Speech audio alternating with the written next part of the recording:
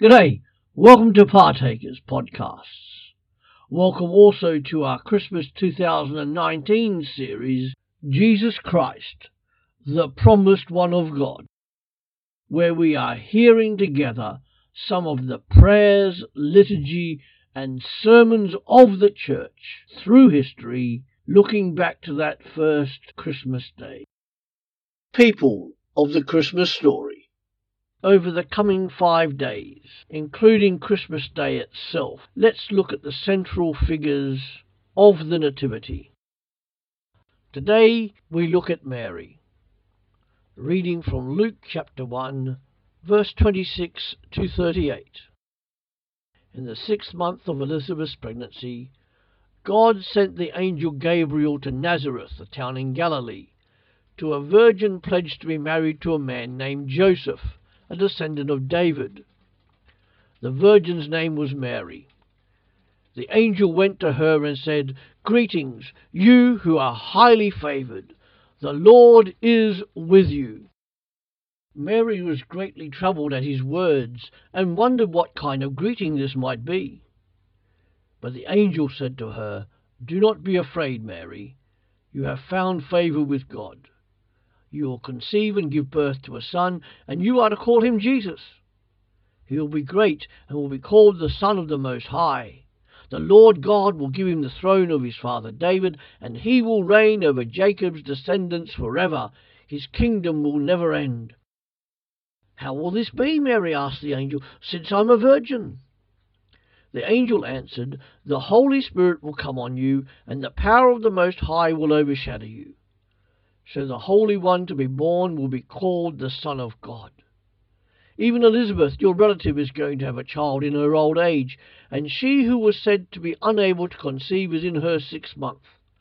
For no word from God will ever fail." "I am the Lord's servant," Mary answered. "May your word to me be fulfilled." Then the angel left her.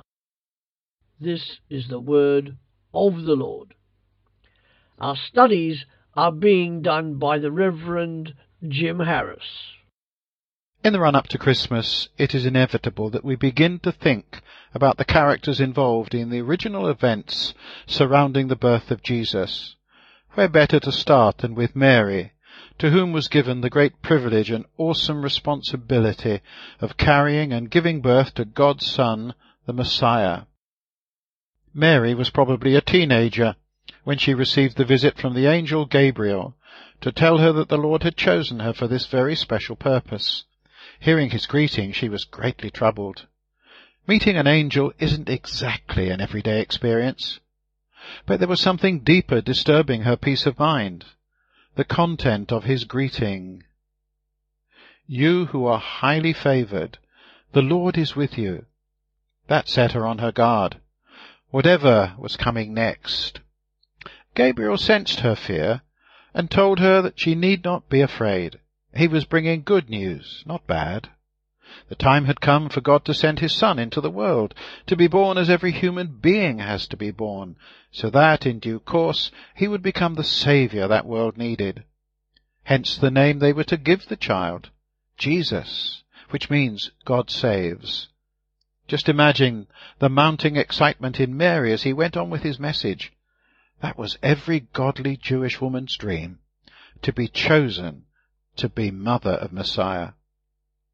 It all sounds very cut and dried when we read, "You will be with child and give birth to a son, and you are to give him the name Jesus." Despite the way it sounds, God wasn't forcing Mary into this role, but he knew her heart well enough to realize that he'd get a good response. We have an insight into how she thought and felt about God in the song recorded by Luke later in the chapter in verses 46 to 55. Mary knew the Old Testament scriptures well, and used them as a basis for her outpouring of praise and thanksgiving. Mary was a spiritual woman, however young she might have been. She loved God and wanted the best for his people, which isn't a bad description of spirituality. But, and life is full of buts, there was one not so little practical problem. She was a virgin, and as Matthew's account tells us, she was betrothed to be married to Joseph. Virginity up until the time of marriage was essential for the marriage to be recognized as legitimate in that society. That could be a huge problem for Mary, so how could it be overcome? The angel said that conception would occur through the power of the Holy Spirit, and then he directed Mary to look what's happened to your cousin Elizabeth, making the point that that was a miracle for sure.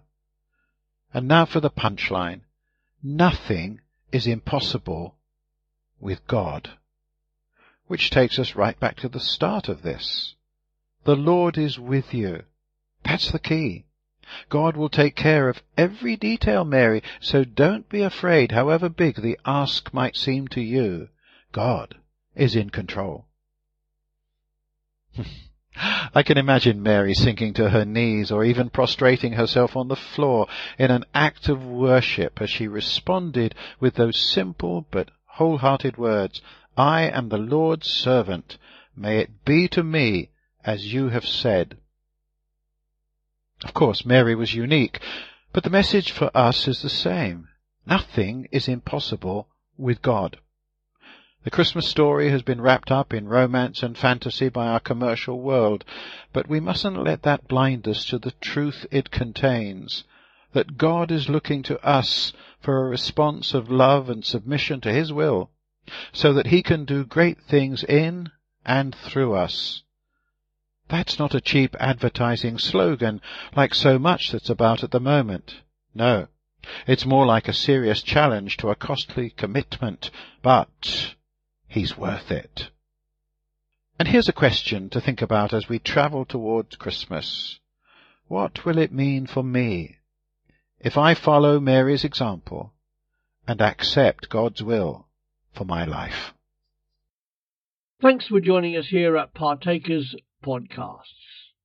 You can also buy our books on Amazon or through pulptheology.com. Come back every day to hear something to encourage you in your walk as a Christian wherever you are in the world in the 21st century. See you later.